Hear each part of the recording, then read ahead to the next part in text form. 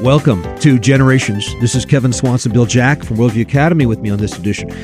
And today I want to look at the rise in hatred, or the inciting of hatred around the world that seems to be touching off perhaps more violence, more protests than we've seen in a little while. Now, this is something that comes and goes, rises and falls throughout social history. But let me take up this mass murder that happened in Nashville, Tennessee on March 27th of this year. And now there have been a fair amount of anarchical events this year. There, about 600 is what we're looking at for the year 2023, of what I would call anarchical mass murdering in America. So it's, by the way, it's somewhat up from the 1930s, 1940s. 1930s, 1940s, you would have mass murder about one every other year. By the time you get to the 1970s, Bill, you get about 3 mass murders that get some degree of, newspaper coverage per year. So you have 3 per year in the 1970s, 1 every other year in the 1930s, 3 per year in the 1970s, and this year we're looking at about 600. So you're looking at a rise in anarchy here in America. Now, no surprise at all, because we've been killing babies since 1973. So again, murder seems to give birth to more murder. More murder. Anarchy and tyranny give birth to more anarchy and tyranny. And that sort of thing callous happens. to the carnage. That's true too. Callous to the carnage. So apparently Steven Crowder from Louder with Crowder released some part of the manifesto from this particular mass murderer. Her name was Audrey Hale. And the murderer, according to this manifesto that reportedly was released and was somewhat, I guess, assigned to her, she is especially incensed and upset, and I would say angry, about what she calls white privilege and white people in general, quote unquote. Now, Steven Crowder blames public schools for encouraging students to believe white people are inherently evil, that there is something of a racism that's being stirred up in American society and specifically within the schools today. Do you believe there is something of a social revolution, something of a hatred that's being stirred up in the name of Wokism, in the name of racism today? Yes. And you just have to track the language that's being used, the language that's being taught to students, the language that they are being encouraged and coerced into using. You see that with some of your students? I know you work with young people who come out of the colleges. Yeah. Do they see that? I don't know that they see it, but they're affected by it. Okay. And many of these students are homeschool students. But even in that environment, they're still affected by the culture, by the zeitgeist, by the worldview that permeates. Secularism is the water in which we fish swim. We inhale the atmosphere around us. We swim in that water. And so you can't help but be affected to some degree.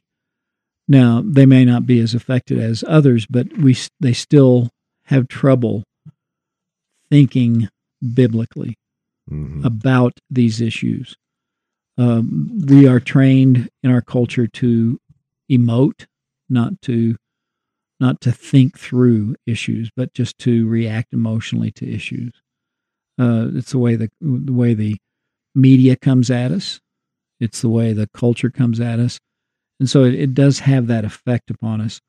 So because there's a lack of biblical literacy, there's a lack of there's not the ability to take an issue and filter it through God's word and make sure that you understand the underlying principles.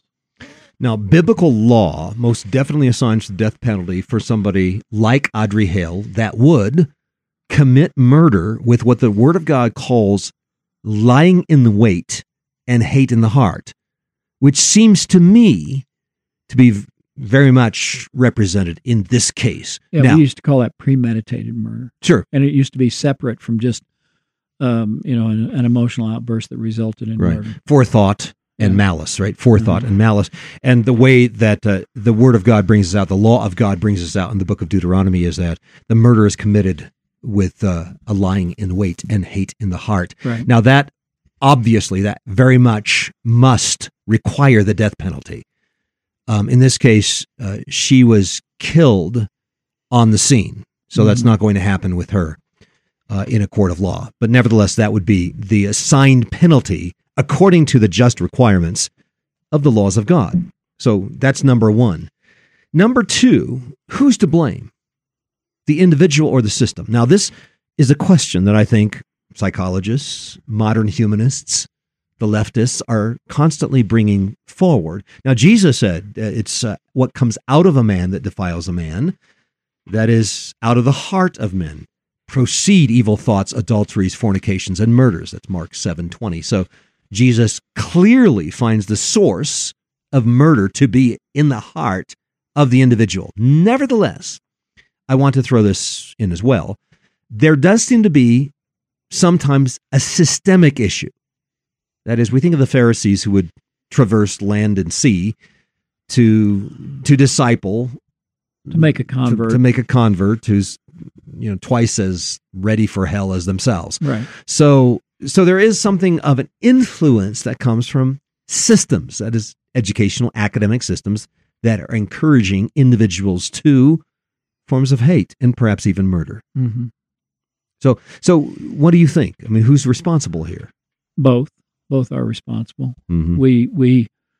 We are inherently sinful, so we are accountable for our actions, and at the same time, we are influenced by the world around us. And if we think, what are we to dwell on? We're to dwell on that which is good and beautiful and pure and lovely and true. If we concentrate and think on those that are opposite, we will end up in thinking only of death rather than life. And so the systems of the world mitigate against us seeking the good, mitigate against us seeking the true and the beautiful. But our own nature does that as well.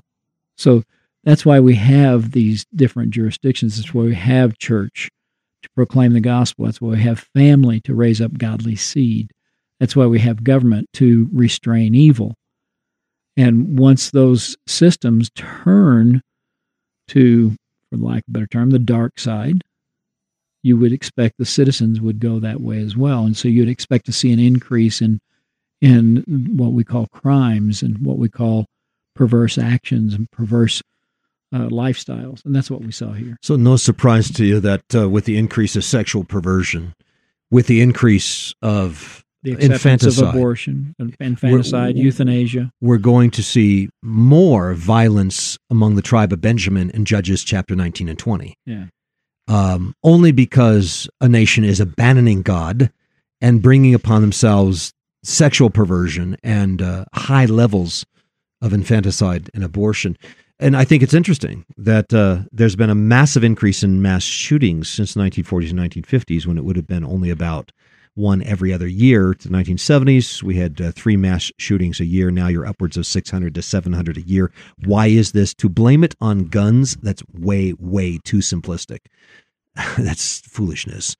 I think it's obvious that there is an increase in a callousness, as you said, to the shedding of innocent blood. There's a massive callousness, even within the church, such that most churches aren't concerned about the use of the IUD and other forms of abortifacients that result in another 15 to 20 million dead babies each and every year.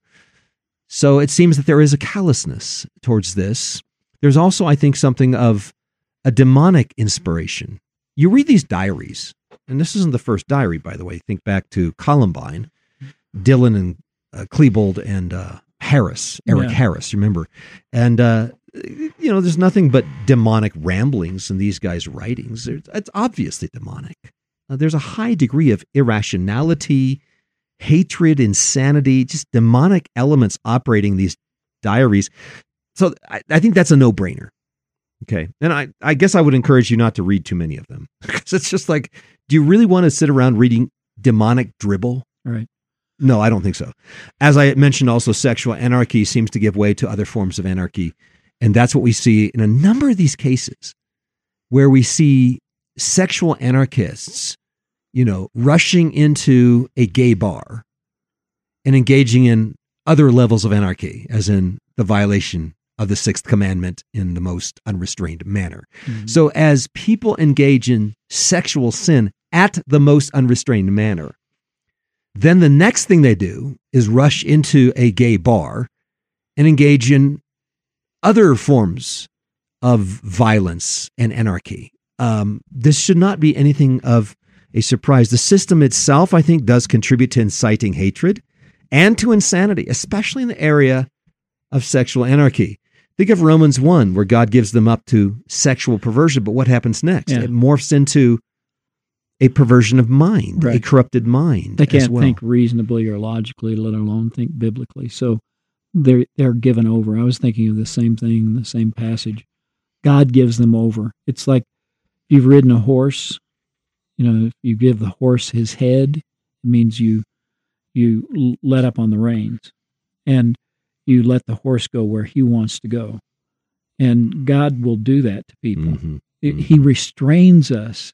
His Holy Spirit restrains people, and he uses institutions to restrain evil.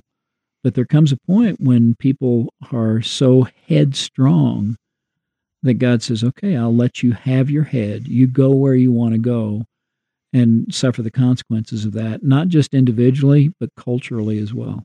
Also, a surprising number of these murders are committed by children who turned away from a Christian upbringing. Right. Audrey Hale would be one example. Uh-huh. Matthew Murray, a homeschooled kid out here in Colorado. Gideon Long, a homeschooled kid up in Burlington, Colorado. Nehemiah Grigo in New Mexico. Jacob Stockdale from Ohio. I'm just giving you a couple of the examples I can remember, having covered some of these stories over the last number of years. All homeschooled, I believe all Christian homeschooled, and they have become mass murderers themselves. It does appear that anger and control among parents can sometimes generate even more anger and control with the children. So never underestimate the power of anger and wrath to accomplish that which is evil. And here's what I would say, just to end this segment, Bill. The human heart is a tinder for the fire of hatred. So just light the match. You follow me? So there you have a heart that's already a tinder, mm-hmm. and ready for that striking of the match. There's a fair amount of striking matches going on in the world today. Wokism is hatred, self-hatred, white hatred, racist hatred, far-fetched theories based on a terrible cocktail of stereotypes, class envy, historical revisionism, wrong views of human nature and the history of tribal warfare and migrations of people throughout history, wrong standards for morality and justice, victimization, Marxism and revolution, just more sparks to try to light up human hearts to anger, murder, and revolution. And that's what we're seeing around the world today. Be back with more in just a moment on Generations.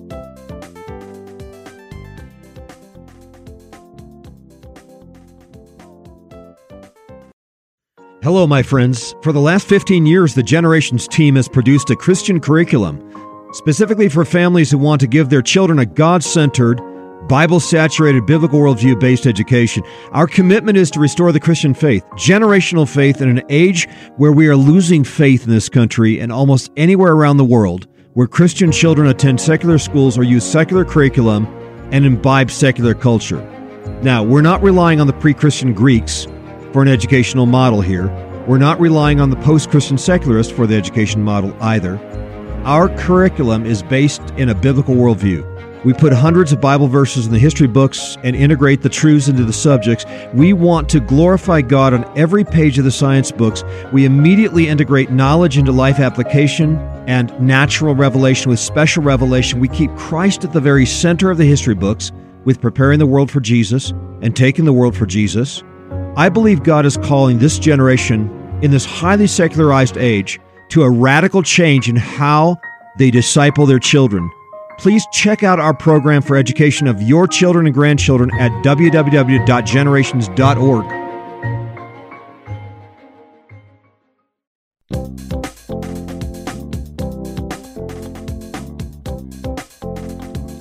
And we are back on the Generations broadcast. Kevin Swanson with you, Bill Jack as well, discussing the problem of hatred, anger in the hearts of men and women, and the inciting of this hatred through institutions.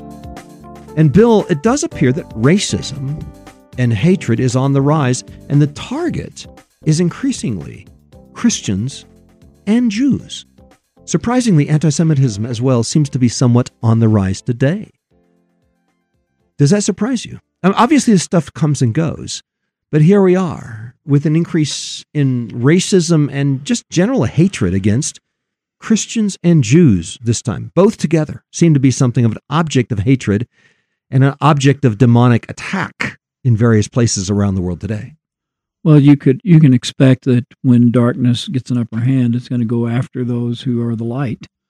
That there's the attempt to eradicate anything to do with God. And, I often tell students that we're discussing the issue of origins and the issue of the model of evolution. And evolution is not good science. It's not good philosophy of science, but it does one thing very well. It gets rid of the need for God. That's what they're doing. They're going after and eliminating anyone who stands and says there is a creator, because we want to be autonomous. We want to decide for ourselves. And so you would expect to see the extremism that you see in an Audrey Hale. You would expect to see the extremism that you would find in mass shootings, that you take off the restraints. And why not? What's the difference between helping the little old lady across the street and running her over with your Harley? Mm-hmm. One's a bit more challenging, perhaps, than the other. But what difference does it make if there is no God? As Dostoevsky said, if there is no God, then whatever is. Yeah. You can do whatever you want to. And so the war on God is evidenced through the war on his people. Yeah. And those who claim that there is a creator. And over the last 20 years, of course, and we've hit this a number of times as part of the Worldview in 5 minutes, the major killings and hatred is generated by the devil among Muslims and Hindus, and to a lesser degree among communists today. But the target are Christians. Mm-hmm. Think about the 50,000 Christians killed by Muslims in Nigeria over the last 7 years. I think it's something like 50,000 Christians been slaughtered. It's probably the largest slaughter or genocide of a people by anybody in the world in the last 15 years. The hatred of Christians in Pakistan and India, inspired by radical Hindus and Muslims. Hundreds of deaths, imprisonments, destruction of homes. That's happening this year. We've had many stories on this. We've raised money to help those who have been disenfranchised and lost homes and stuff. Hundreds of Christians have been killed in the Congo and the Uganda by, again, Muslims. Muslims are the killers. 26 churches burned down in Pakistan, considered the most systematically violent country now towards Christians. The Arabs have ethnically cleansed black Africans in Darfur, out in Sudan. So that sort of thing has been very strong among the Muslims. And anti-Semitism, as I said, on the rise. Now, it's interesting. I'm trying to understand why the anti-Semitism among the universities today, and I think it has something to do with their tie-in to the Muslims. Because there's so many liberals and leftists that have a love affair with the Islamic religion. Again, it doesn't seem to me, Bill, that they have a lot in common. You think about the average humanist and the average Muslim. The average Muslim is supposed to be in favor of the death penalty of homosexuality. They're generally opposed to abortion. They're in favor of the abuse of women, et cetera, et cetera. Wow. And yet the leftists seem to be embracing the Muslim worldview. And if it's the Muslims against the Jews, it seems that many of these leftists are taking the position of the Muslims in this. Right.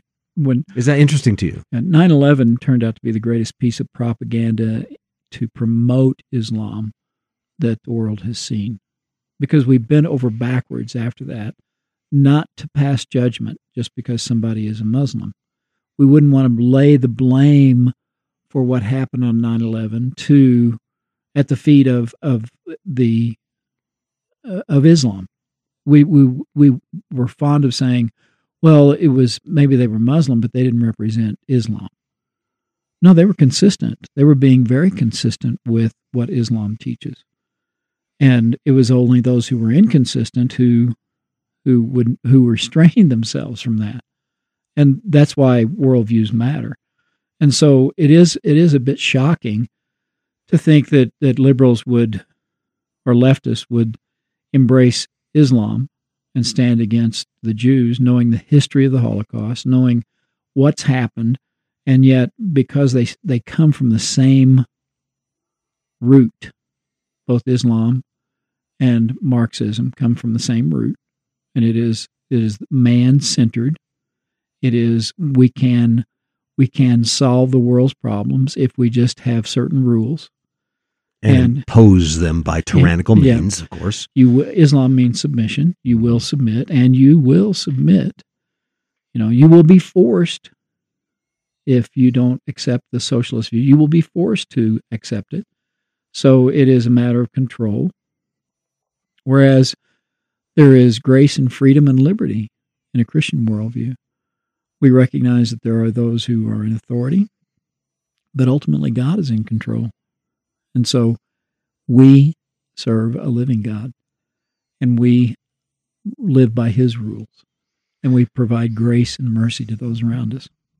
The stories are proliferating around the world right now, hatred towards the Jews on the rise.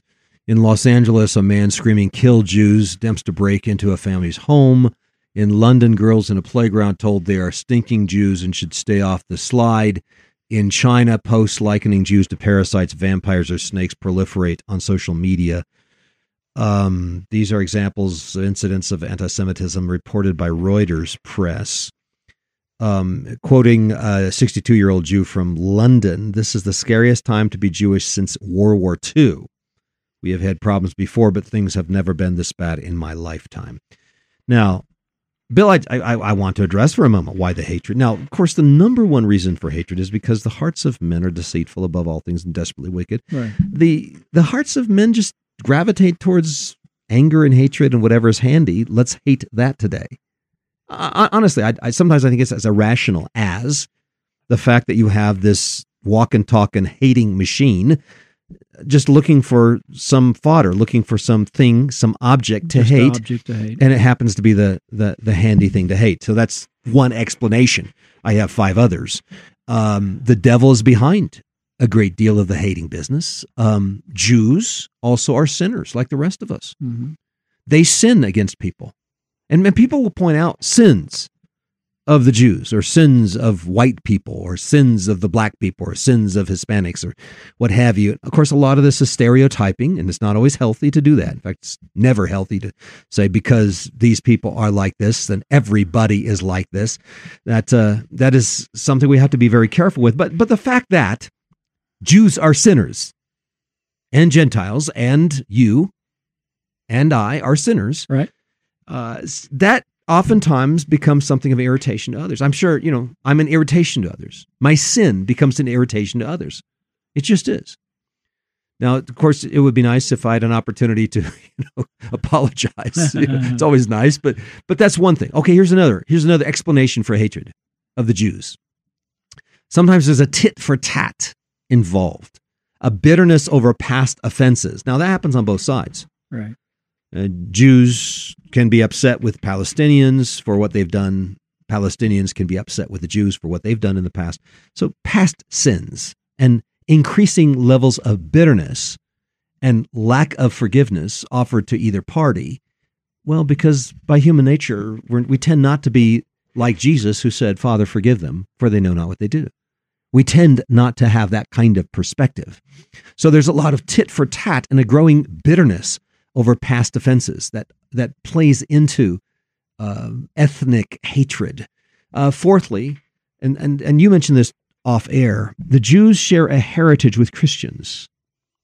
And that may also be, I said that Christians and Jews appear to be something of a target. Right. in the present age. You agree with me that there is maybe a playing off of one to the other? Yeah. Guilt by association, perhaps, or something like that. And again, it's because they both recognize or may tip their hat that there is a creator, that there is somebody else who's in authority. And that makes the wicked of the world gnash their teeth. Mm-hmm. Mm-hmm. Even if it's just a tip of the hat. Mm-hmm. They still don't appreciate that. They don't appreciate that. Mm-hmm. Why? Because we want to be our own God. We want to be our own creators. We have determined we can decide what sex we are. We can determine, who lives, who dies. And so any reference to a creator who is supreme is going to be an offense to the human who rejects that. And apparently this hatred is pretty deeply embedded in the Muslim religion. Christian Science Monitor had an opinion piece on this, came out a few years ago. And I'll read from this. Somewhat shocked to me, Bill. I wasn't aware of some of this. Egypt's newly elected president, Mohamed Morsi, was caught on tape about 3 years ago urging his followers to nurse our children and our grandchildren on hatred for Jews and Zionists. Wow. Not long after, the then leader of the Muslim Brotherhood described the Zionists as bloodsuckers who attack the Palestinians, warmongers, and descendants of apes and pigs. Okay. So, and that's the president of Egypt. These remarks disgusting, but they're neither shocking nor new. As a child growing up in a Muslim family, I constantly heard my mother, other relatives, and neighbors wish for the death of Jews, who were considered our darkest enemy. Now, this is a Muslim, or at least an ex-Muslim that's writing this. Our religious tutors and preachers in our mosque set aside extra time to pray for the destruction of Jews. Also said there was a well-known television program. A 3-year-old is being interviewed. The presenter turns to the 3-year-old. This is a 3-year-old child. And the presenter says, "Do you like Jews?" The 3-year-old says, "No." "Why don't you like them? Jews are apes and pigs." "Who said this?" "Our God." And then, where did he say this? "In the Quran." The presenter responds approvingly, "No parents could wish for Allah to give them a more believing girl than she. May Allah bless her, her father, and mother." Now, he says that wasn't some hidden camera. That was actually broadcast on a prominent program called the Muslim Woman Magazine. Wow. Broadcast on a popular Saudi-owned satellite channel. So, in other words, this is sort of the warp and the woof. Does that make sense? Yeah. Doesn't make sense in some sense, but it does, I guess, in the sense that it's tied into the Muslim religion. And he points out the 2011 Pew survey found that in Turkey, just 4% of those surveyed held a very favorable or somewhat favorable view of Jews. Indonesia is 10%, Pakistan 2%, and so forth. So he doesn't actually have any solution to the problem. In his article, I was thinking, is there a solution to this? And as you know, Bill, the only solution to any of this hatred that occurs in society today, in this sort of proud comparison of one particular race to another race, is the gospel of Jesus Christ. Yeah. It's to realize that we're all sinners. Right. We are all hell-deserving sinners.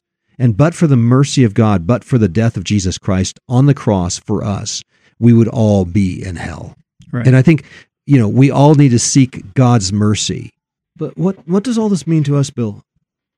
God calls us to love our enemies, to love our neighbor as ourselves, to love our brothers in the church as Christ loved us and gave himself for us. We are to hate sin. So it should be something of a hatred for sin, but hey, we're to love our enemies. We're to love our neighbors.